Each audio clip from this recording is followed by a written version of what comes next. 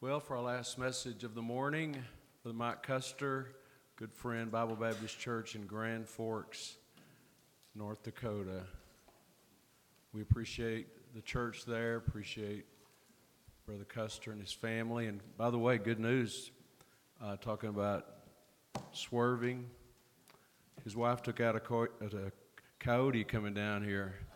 So one more off the road, right? I told the man at the gas station who loaned me the duct tape to tape the bumper back together. I said I was sleeping at the time. He said, "You were sleeping while you were driving?" I said, "No, I wasn't driving. My wife was driving." Well, that's a good thing. But she didn't swerve. We were going through South Dakota, and the speed limit in South Dakota is 80 miles an hour, so it's a good thing that she didn't swerve.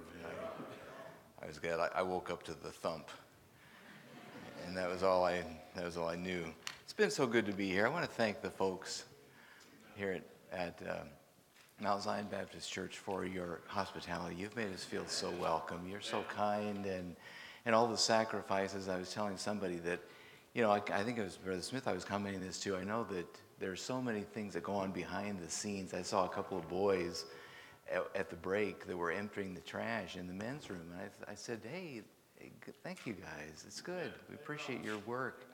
And it's good. We appreciate the meals and your hospitality. You're welcoming us and everything.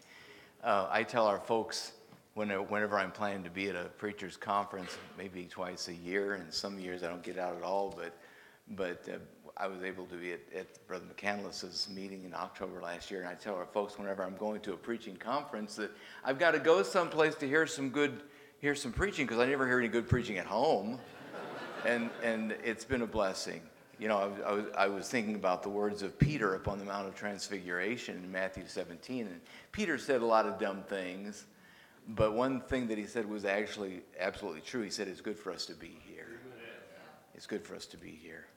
And this has been a great time. And I was texting a man in our church who wants to be called the office manager instead of the church secretary.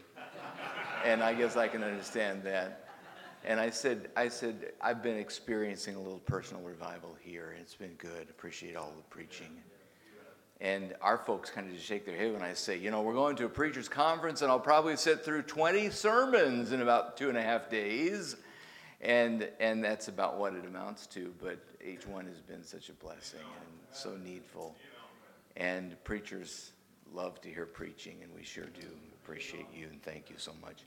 We're going to read a few verses from Matthew chapter 6 and Matthew chapter 8. I think it goes without saying that in our times, we desperately need to be walking close to the Lord. Our people, and I'm talking to preachers now, our people need a godly example. They need to see something stable, and that's true all the time. It's especially true in difficult times. There needs to be a stable and godly example of spiritual leadership and consistency, and our sustenance and strength will come only from the Lord. Amen. I appreciated Brother Love's message just a few minutes ago about standing, just standing. Ephesians chapter 6 talks about that. Standing strong in the Lord, be strong in the Lord in the power of his might. And we need to have on the armor of God and be a good example. These are unstable and destabilizing times, and people need to see stability and strength, and we need these as well so that we can be that kind of example. And to change gears or maybe go a step further, I think probably nobody really wants to have a hardened heart toward the things of the Lord. And yet this is a wording that we find that Jesus Christ used himself, and it is worthy of our examination because it's in the scriptures, and especially because the Lord stated it. But in Mark chapter 6, the main verses I want us to notice here in Mark chapter 6 are verses 43 and 44, and then skipping down to verse 48. And you'll know the context. Maybe you do already, but as soon as we start reading, you'll see it. Verse 43 says, "And they took up 12 baskets full of the fragments of the fishes, and they that did eat of the loaves were about 5,000 men." And this is, of course, the feeding of the 5,000. And then a little bit later on, down to verse 48, the Bible says, "And he saw them toiling and rowing, for the wind was contrary unto them. And about the fourth watch of the night he cometh unto them walking upon the sea, and would have passed by them. But when they saw him walking upon the sea, they supposed it had been a spirit, and cried out, for they all saw him and were troubled. And immediately he talked with them and saith unto them, and these are great words, be of good cheer. Amen. It is I, be not afraid. And he went up unto them into the ship, and the wind ceased, and they were sore amazed in themselves beyond measure, and wondered, for they considered not the miracle of the loaves, for their heart was hardened.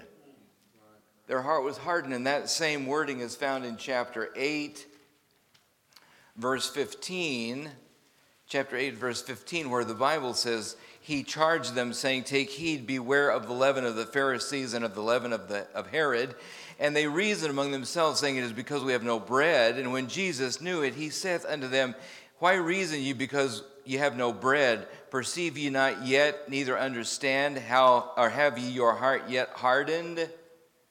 And Christ spoke of a hardened heart here. And as I said a moment ago, nobody who knows the Word of God, who labors in the Word of God, who serves the Lord would want to imagine, oh yeah, my heart is hard. My heart's been hardened. We want to have a soft and supple and responsive heart. And what exactly did the Lord mean here when he spoke of these people hardening their hearts? Well, this is the thing that we're going to consider today. Let's briefly pray. Heavenly Father, help us to see the importance of looking beyond the circumstances and seeing the Lord. And Father, I pray that we'd be strong in faith and we would realize that no matter how things look, we have promises. And Father, I pray that you'd help us to rest in those promises because you never fail. Bless our time together here in Jesus' name I pray. Amen. This word hardened is a form of the word porao in the Greek New Testament, and it means to be petrified, to be blinded, to be hardened, or to be rendered stupid. And interestingly, the word stupefaction, to be stupefied, doesn't mean like we normally use the word stupid today. In fact, some families say that's a taboo word. You just don't use that word around here, and that's fine, because of the way it's used in the vernacular. But the word stupefied or stupefaction or to be stupid means to be in a state of unconsciousness or oblivion or insensibility. And a lot of people would say, I would never harden my heart against the Lord. I just wouldn't do that. And yet, because of external circumstances, sometimes we will become insensible or insensitive or stupefied or unconscious or blinded on some level, to be petrified or hardened to the things that the Lord would have us to pay attention to. And this is how the Lord described the condition of many of his apostles in that day. And I don't believe that it was intentional, but that it was merely human.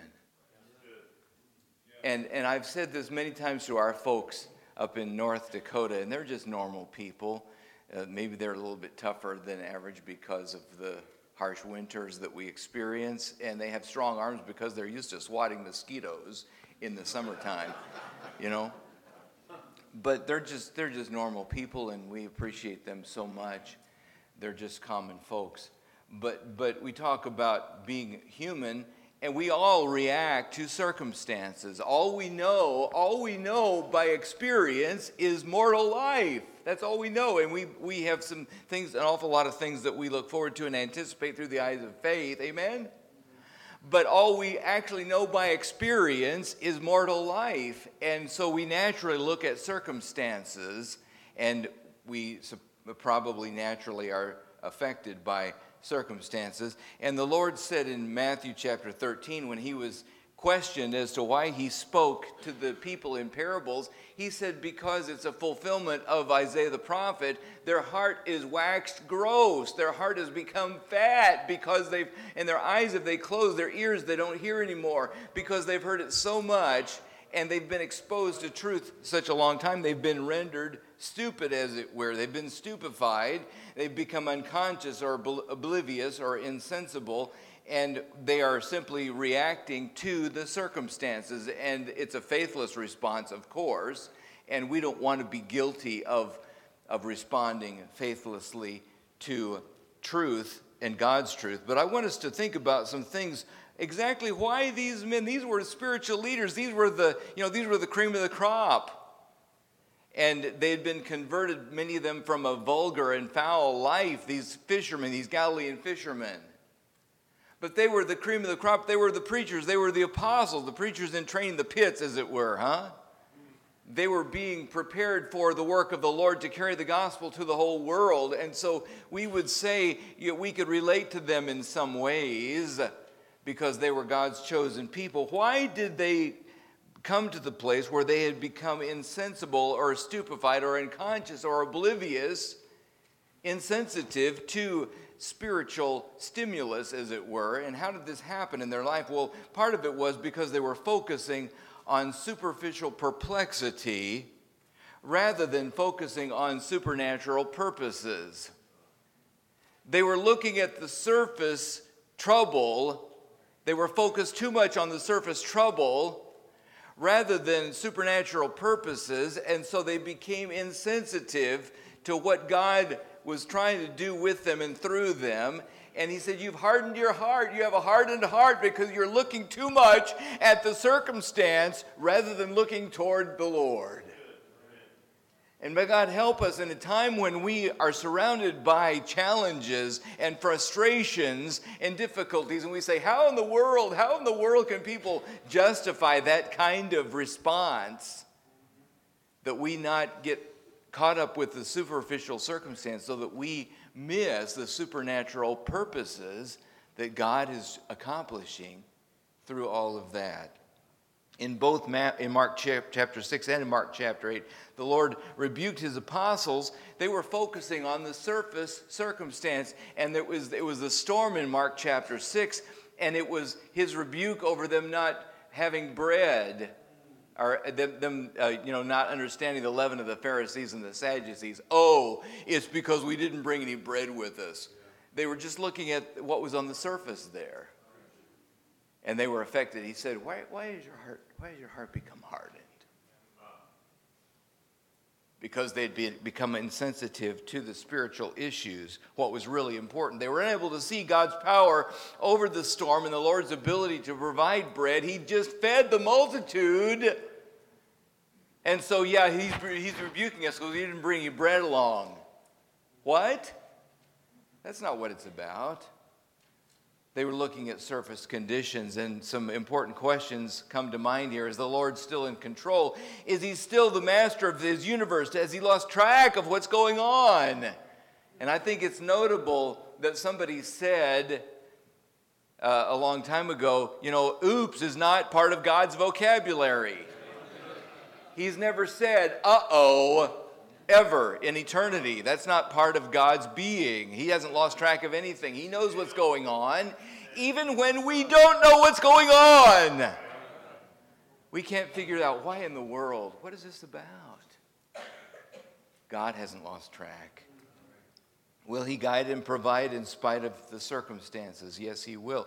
Is he still worthy of praise? In Psalm 18:3 says, I will call upon the Lord who is worthy to be praised. So shall I be saved from mine enemies.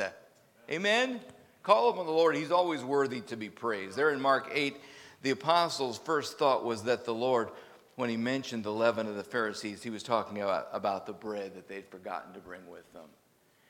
And in Mark chapter 6, Christ rebuked his men for their lack of faith.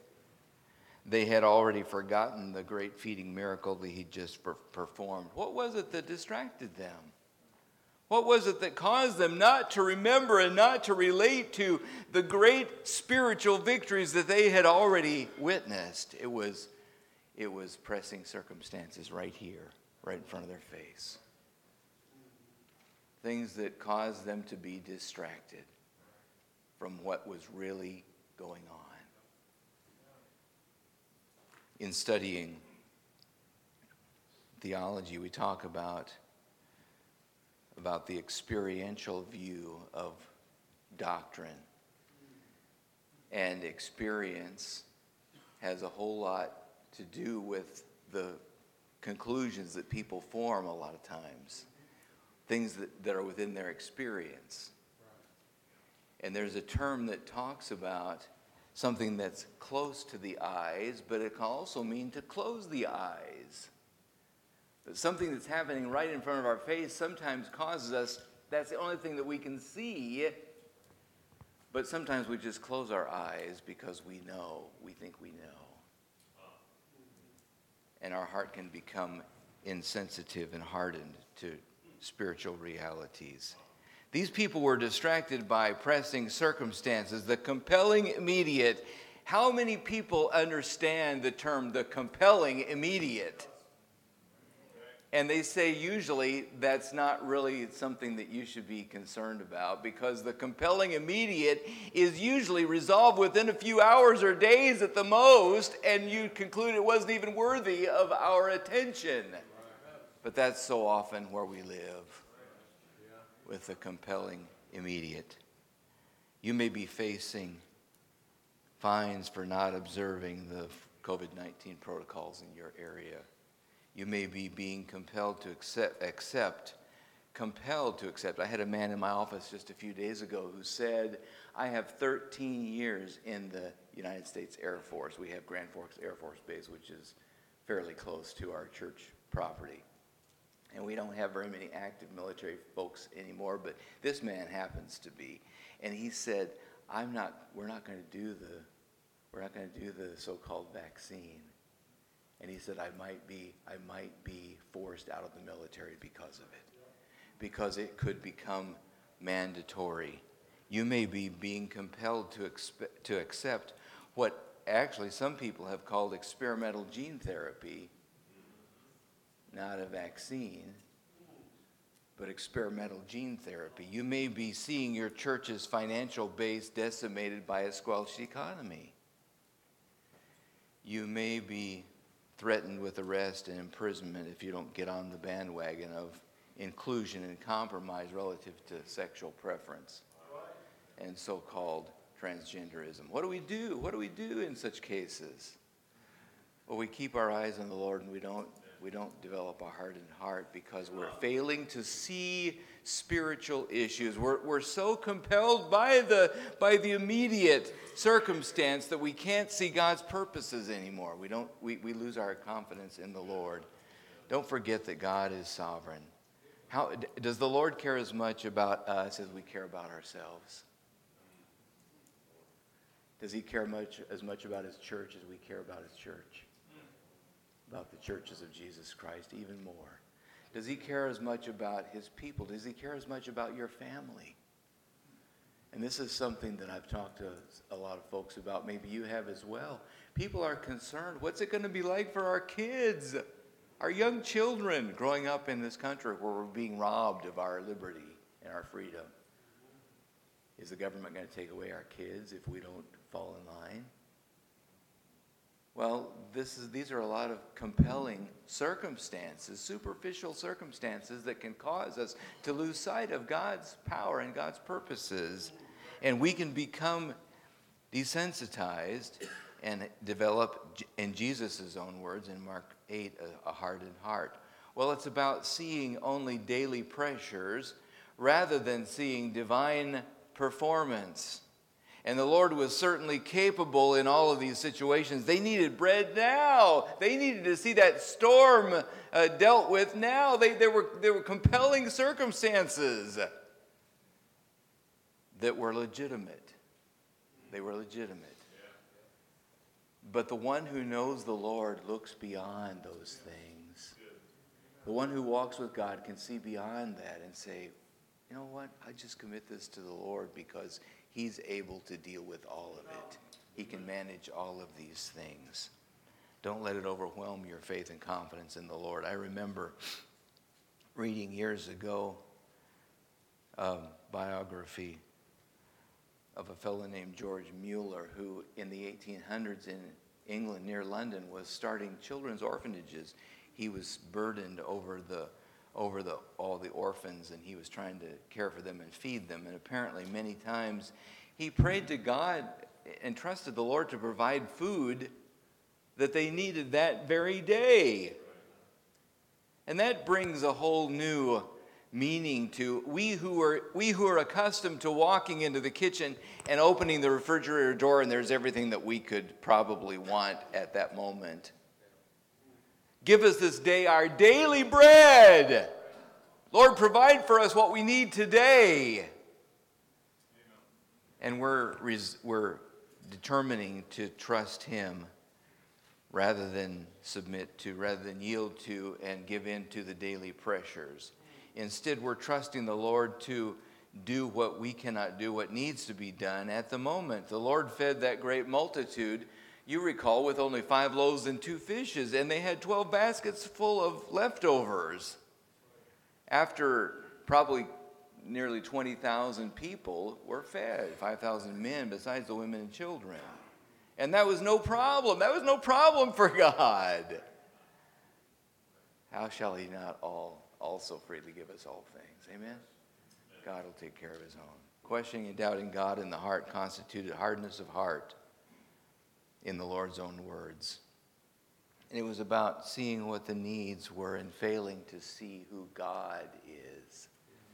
Oh, we're great at analyzing and assessing needs, aren't we?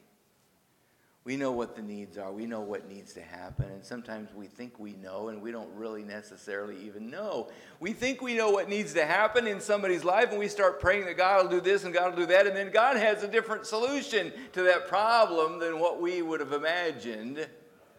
We don't necessarily even know what's needed. I love Romans chapter 8, where the Bible says that we don't even know what to pray for as we ought. And the Spirit makes intercession for us with groanings which cannot be uttered. We don't even know. We think we know because we feel the pressure, but we don't even know what needs to be done in a lot of cases. We just commit that to the Lord and trust him. And he knows. He's never left wandering. These people were seeing only the need rather than looking to the one who meets needs. And it's a great comfort to me that our God will always knows exactly what needs to be done and is always capable to do what needs to be done in the circumstance, in the situation. He is not mastered by circumstances. He is the master of all circumstances. We just need to trust him and rejoice in his unseen purposes by faith. And not become insensitive to the fact that God is able, and not develop a hardened heart just because of the pressing circumstances of our life and of our ministry. Gird up the loins of your mind is 1 Peter chapter 1. Let's look at that real quickly. 1 Peter chapter 1, verse 13. This is a great verse. Great imagery seen in 1 Peter chapter 1. Verse 13, wherefore, he says, gird up the loins of your mind. Tie things up. Get those loose ends. Keep those loose ends from flopping around. Gird up the loins of your mind and be prepared for the battle. Be sober. Hope to the end for the grace that is to be brought unto you at the revelation of Jesus Christ. We don't hunker down, but we keep reaching out to a world that desperately needs him. So don't be neutralized because of the circumstances of our present situation. Don't be stupefied. Don't be paralyzed. Don't allow your heart to be hardened before the Lord. Let's just keep on for the Lord. We still have a job to do. And I like hearing stories. I like seeing. You know what I'm seeing at Bible Baptist Church in Grand Forks, North Dakota? I'm seeing people sort of just drifting in that we've never met before. And it's almost as though they're just becoming so frustrated with everything that always changes out there. They're looking for something. I've heard it expressed a number of times. It's just so nice, and this is on a different level, but it's just so nice to be someplace where things seem like they're normal. Huh? And then they come and they hear the Word of God preached and taught, and the presence of the Lord is there. I've said this for years. I don't want to go to church where God doesn't show up. You know, where the Spirit of God is there and it's obvious and the truth is the same and those people are still practicing what they've always practiced. Our world needs some stability today. And people are looking for that in some cases. We still have what I call first and last time visitors. You know, they came and they're looking for something, but it's not that. Okay, that's okay. But that's not always the case. And we just need to be firm and strong and stable and sensitive to what God is doing in these days. There are opportunities here. I don't know that I agree with the conclusion when that last person that's going to get saved, then the rapture will happen. I don't think I agree with that theology. I don't see that any place in the Word of God. But the point is, in a day of apostasy, in the last days, we may be in the period of gleaning. We may be. But there's still some gleaning that can be done. There's still some folks that need the Lord, and they need to see something that's secure and stable and based on truth, and they need to see that people are looking for something that's real. So God help us to be faithful, and let's be sure that we have not hardened our heart by just becoming so focused on the externals that we forget to see the Lord who's master of all those things. Let's pray. Heavenly Father, I pray you'll help us. And Father, we need not to have a hardened heart. We need to be sensitive to the work of the Spirit of God and claim and rely upon your multitude of promises. Father, we love you, we trust you, and help us to live every day by faith, looking to the Lord and hoping to the end for the grace of God that will be revealed, and Father, for your power to accomplish what needs to be accomplished. In Jesus' name I pray.